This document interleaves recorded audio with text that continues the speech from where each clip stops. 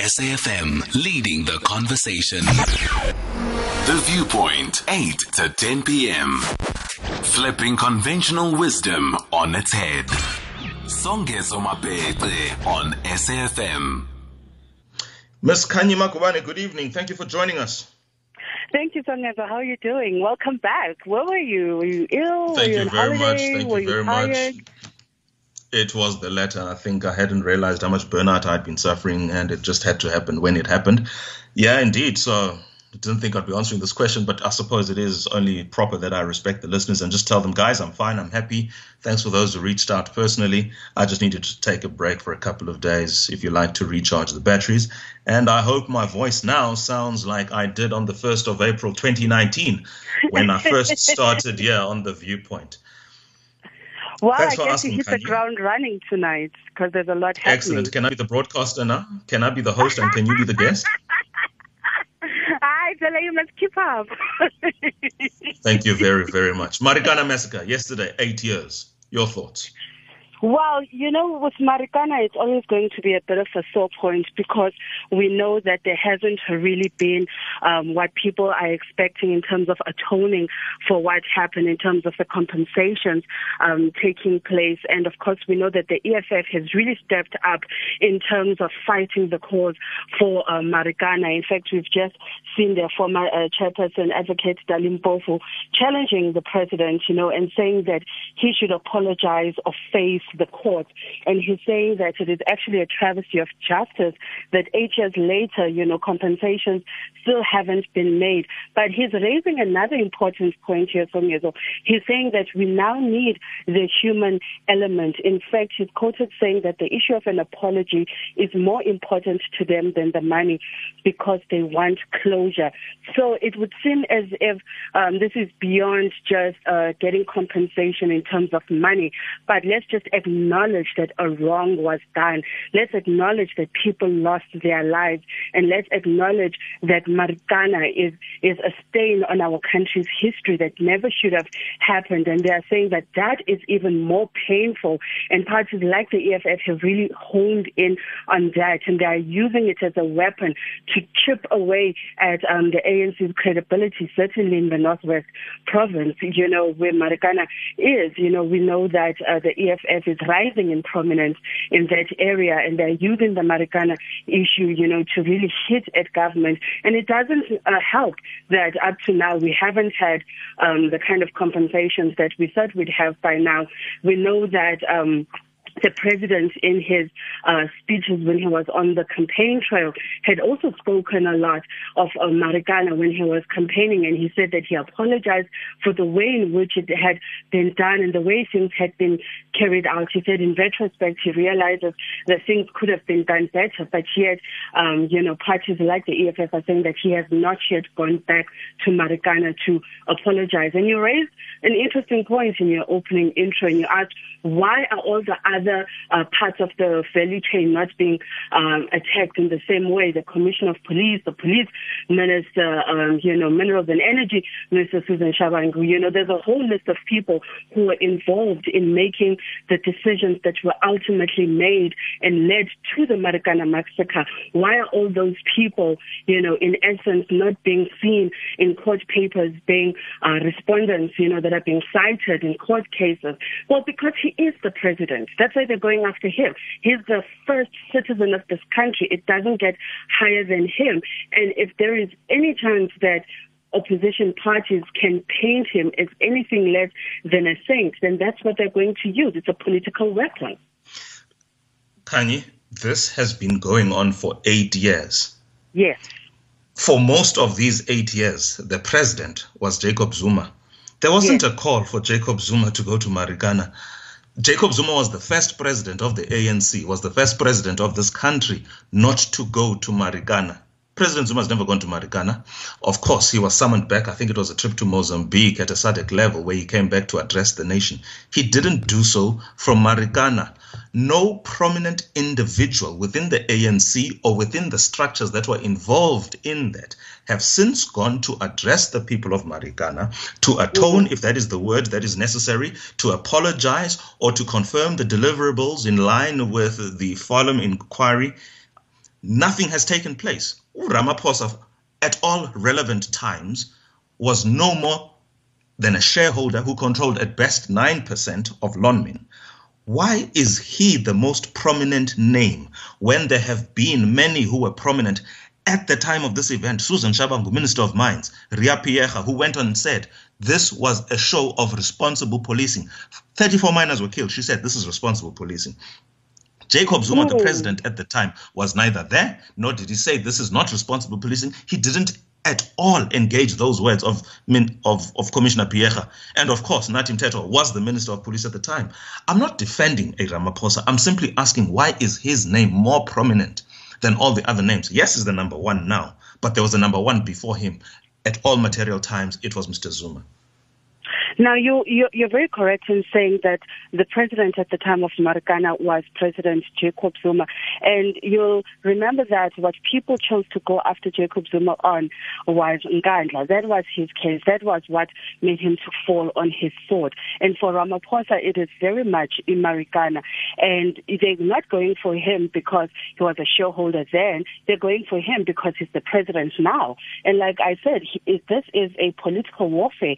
This is a strategic political tool, and it also has to do with political allegiances in many ways. If you look at where, for instance, the Julius Malemas of this world come from with the former president, Jacob Zuma. There was a time when the former ANC Youth League president, Julius Malema, said, I will kill for Zuma. And of course, he later went back on those statements when he moved on politically. But that's how far back that allegiance goes, whereas they don't have the same type of allegiance with the Ramaphosa camp, if I may put it that way. There's almost a feeling that Ramaphosa represents white capital or white monopoly capital as it's been termed. And, he's been made a scapegoat, a representative of white capital in this country. And they're going after him because that is being used as the political weapon that actually shows that the president is being accused time and time again of, they've called him the puppet of the different Rupert Oppenheimer families. And there's another family recently that Julius Malema was talking about that said raised the president himself as a child. So, there are many of these narratives that are going on because they're creating a certain perception. It's not just in a vacuum. There's a specific, perception that's being created by these political, utterances and narratives that are being repeated time and time again. Let's go to a caller in Cape Town. 90 seconds starts now. Good evening, Colin in Cape Town. Well, good evening to your guest. You've got 90 seconds. I'll be listening to this. You know something? On the day of Marikana, 34 were supposedly being shot by the police. But nobody... They were shot by the police. They weren't supposedly shot by the police. Yeah, well, they were killed by the police or what it's supposed to be. But nobody talks about altogether 44 were killed. What about those 10, the police and the security that were massacred? They were brutally murdered by the people on the copy the day before, 2 days before. EFF, nobody talks about those people. They just talk about those who were killed on the copy on the day. Now it's about time they put the whole 44 together, and the EFF and everybody else is talking about Marikana, include those that were brutally murdered.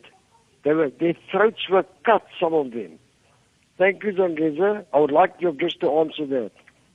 No, I appreciate that, and I would like also more of the Collins in this country who are listening to this show to contribute, please, because we do have other topics. For instance, the president's speech yesterday and that of the minister NDZ earlier today. Your thoughts? What are you looking forward to level 2? I know for a lot of people, 9 o'clock is the hour that matters tomorrow, of course, around the liquor stores being available, and of course cigarettes at the same time. Mtwalume murders, Mbali Ntuli, the fact that the DA Electoral Congress is heating up. Your stories on that. GBV, the entertainment industry, Mbongeni Ngema, Leleti Kulumalo.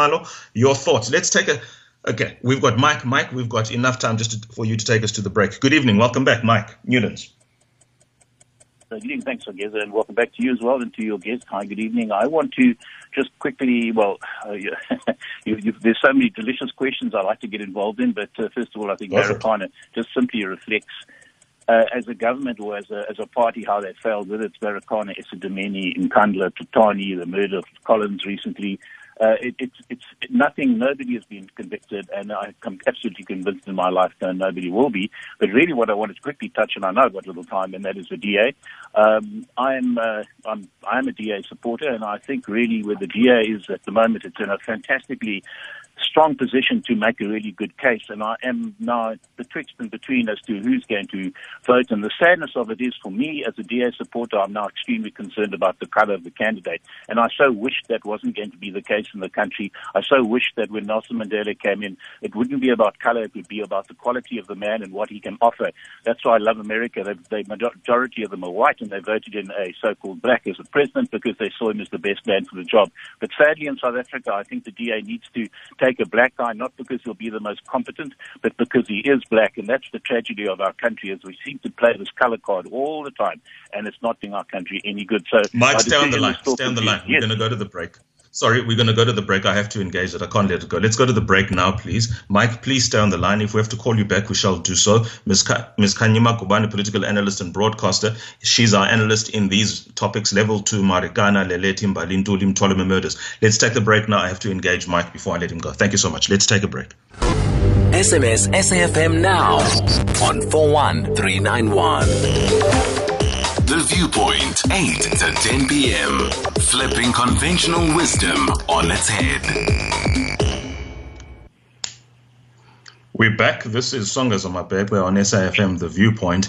This is the open line where we discuss any number of topics. The chosen topics this evening are the president's speech on level 2, Marikana massacre, the anniversary 8 years on from yesterday specifically, Leletu Kumalo and Mongeni Ngema, and matters to do with gender-based violence in the entertainment industry, Mbalintuli and the DA Electoral Congress, together with her counterpart in this matter, particularly the incumbent, Mr. John Steenhuisen, and we're talking about as well the Mtwalome murders. If you have an opinion on any of these 5 topics, 0891 104 207 is the number to dial. Mike, my response to you, please.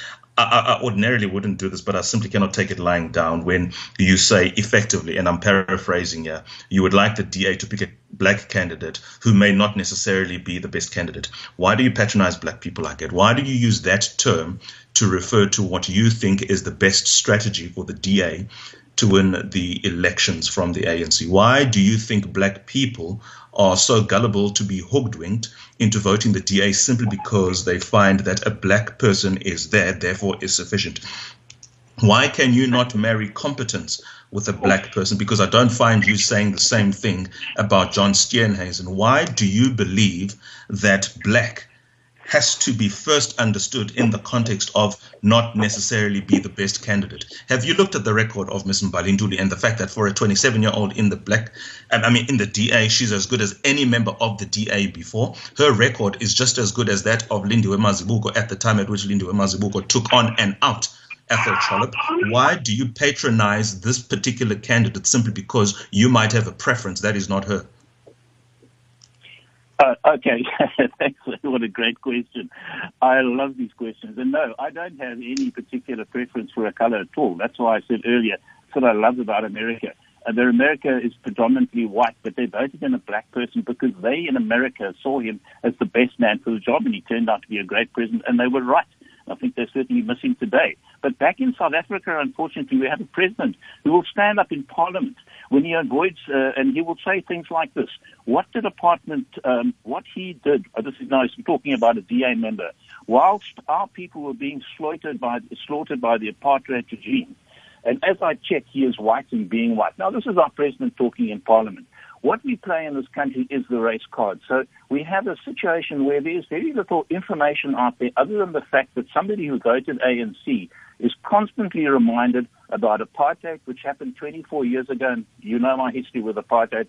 I have got pretty good credentials there. But the race card is paid on a basically daily basis. So what happens is whenever a black guy like Musi Maimane was elected, what was he called? He was called like a coconut, a white puppet. And whatever he did and whatever he said, he was attacked by the ANC as being a friend of the racist, white monopoly capital.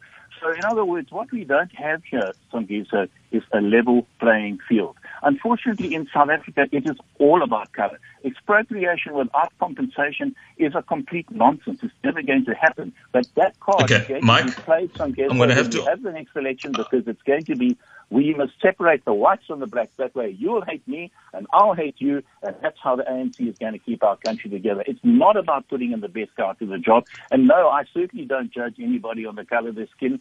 I ran a business on Gesso. When I ran that business... No, that's exactly what you did, Mike. Let's end this. I've given you sufficient time for a right of reply. Sure. That's exactly what you did when you said you would much rather, in the circumstances, see a black person take over who may not necessarily be the best candidate. In other words, in your eyes, whoever is there and is black in the DA leading, that candidate, your postulation was, may not necessarily be the best candidate. That is race baiting, albeit of a very opposite kind of the one that you are lamenting and saying is not good. I'm not convinced. If you have thoughts on that, on another day we'll take it on. But we have to move on. Let's go to Teboho in the Free State and Sakila in Durban, respectively.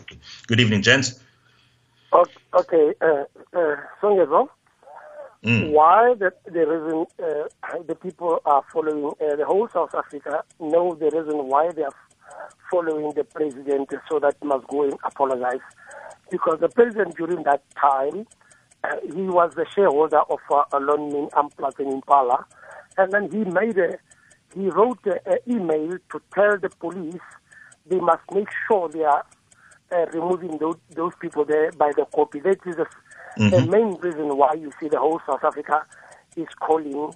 And the president by that time, he was also a member of NUM during the times of the mines there. He led a lot of strikes, and then when you go to approach about 4,000, and then the police were right about 150 with a soft skin, Hello, Songes, are you there? Very much. Yes, and then now you send the police there with a soft skin vehicles instead of using armored vehicle. He knows very well. He led a lot of 1997 strikes around Valris here and district there and Western area. He knows exactly how to approach it. The main reason he made an email said the police must remove people there, but he didn't put now a protective measure to say don't go there with the soft skin. Use the armored vehicle. Nobody must be on the soft skin. Now that is the reason South Africa wants him to go and apologize. Thank you so much, Teboho in Free State. I've got a response for you, but I'll do so after Sakila in Durban and the analysis of Khanyi. Sakila, good evening. Hey, Hola. Sure. The argument of what about the other 10 people who were killed before the actual massacre, as if their lives don't matter. That argument is badly constructed because it is the same as the argument that says, okay, women are killed in this country, then what about men? Black lives matter, then all lives matter. It's the very same argument, because we know very well that those 10 people before the actual massacre, they were not directly killed by the state. The focus is on the 34 because they were directly killed by the state. Songezo, I'll make an example. From the Union of South Africa in the early 1900s to 1994, there were a lot of murders that happened, but there are two massacres that we remember very well here in South Africa. It's June 15 and the Sharpeville massacre. And other people, when we celebrate the Sharpeville, when we commemorate the Sharpeville massacre and June 16, they don't ask what about the other murders that happened in that period of time. So for them to actually ask about what about the other 10 people who were murdered, I think it's a very badly constructed argument, and it has no point in it. People will, and other people, they say, okay, other people are using this 34 minors as some political football. Well, that's a conspiracy theory unless you can prove it. It remains a conspiracy theory. We don't know that. You don't know that. You don't have a proof that there is some political football behind it. I know it is time up. Thank you so much, Sakila, calling us in Durban. Appreciate your thoughts. I think just a brief response to Teboho, and then I'm going to give Khanyi an opportunity to wrap up this entire segment in a minute or two with all the comments that have come through. It's a pity the president doesn't really have a good PR game in relation to, and it's way too late for him now to start strategizing to extricate himself from the narrative about Marikana and his name. But the president sent no more than an email to the Minister of Mines, and the particular word that really got him into trouble was dastardly criminal acts. Okay, those 3 words. If I'm a shareholder and I write that to the Minister of Mines, are you going to blame me for a massacre? Perhaps you might, for the fact that I carry a very particular attitude into a very sensitive situation. But surely, if a Minister of Mines can then, on the basis of that email of me no more than being a shareholder, summon state institutions and resources to go and cause for a massacre of the kind that we saw, then we've got an even bigger problem in relation to how our state institutions are handled than we probably care to admit. I absolutely do not take away the responsibility in part that President Ramaphosa might have in relation to the Marikana massacre. But if we're going to rely on that email and say he's complicit by virtue of that email, it is even more telling in relation to what an email can do to coordinate state resources that can ultimately cause for specifically the mowing down in 12 seconds of 34 South African miners. Your thoughts on that? Finalizing the conversation with us, Ms. Khanyi Magubane, political analyst and broadcaster. 2 minutes.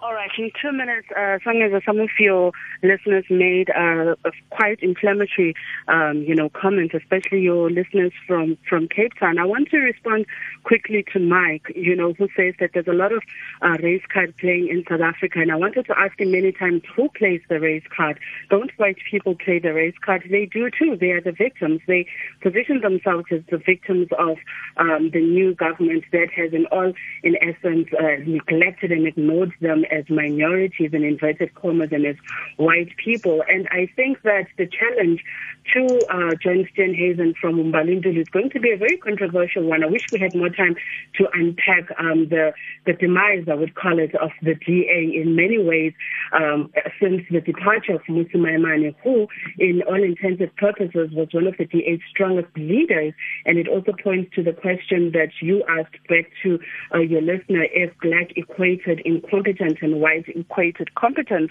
And those are some of the issues that they are struggling with. We've got white power gunning for black votes. And that's a very mismatched way of running a political party, because there's always going to be conflicting views in terms of representation of black people's interests. Pro-poor policies in the Democratic Alliance, they remain amiss. The DA has not come forward strongly in terms of positioning itself as a party that represents the poorest and the most disenfranchised in our society, yet they want their votes, yet they need those numbers because those votes equal seats in Parliament. That's a political play and that's a political game. We know that. On the issue of level 2, I wish we had time to get 30 more seconds. All right, 30 seconds. I think another one to watch, Mtwalume murders, the main serial killer, the main guy has committed suicide. IPID is going to investigate whether police were involved or whether he died because he didn't want to reveal himself. Ultimately, I wish more women had called in to engage in some of your issues, and I wish we had time. But yeah, there's definitely a lot happening in South Africa, and I'm available to talk whenever you want to. There's a lot happening. And I'm sure the producers heard that. Thank you so much, Ms. Khanyi Magubane, political analyst and broadcaster. We sure shall use your voice and perspectives again, this time on another week on The Viewpoint. Let's take a very short break. We've got Mr. Herman Pretorius, the Deputy Head of Policy and Research at the Institute of Race Relations.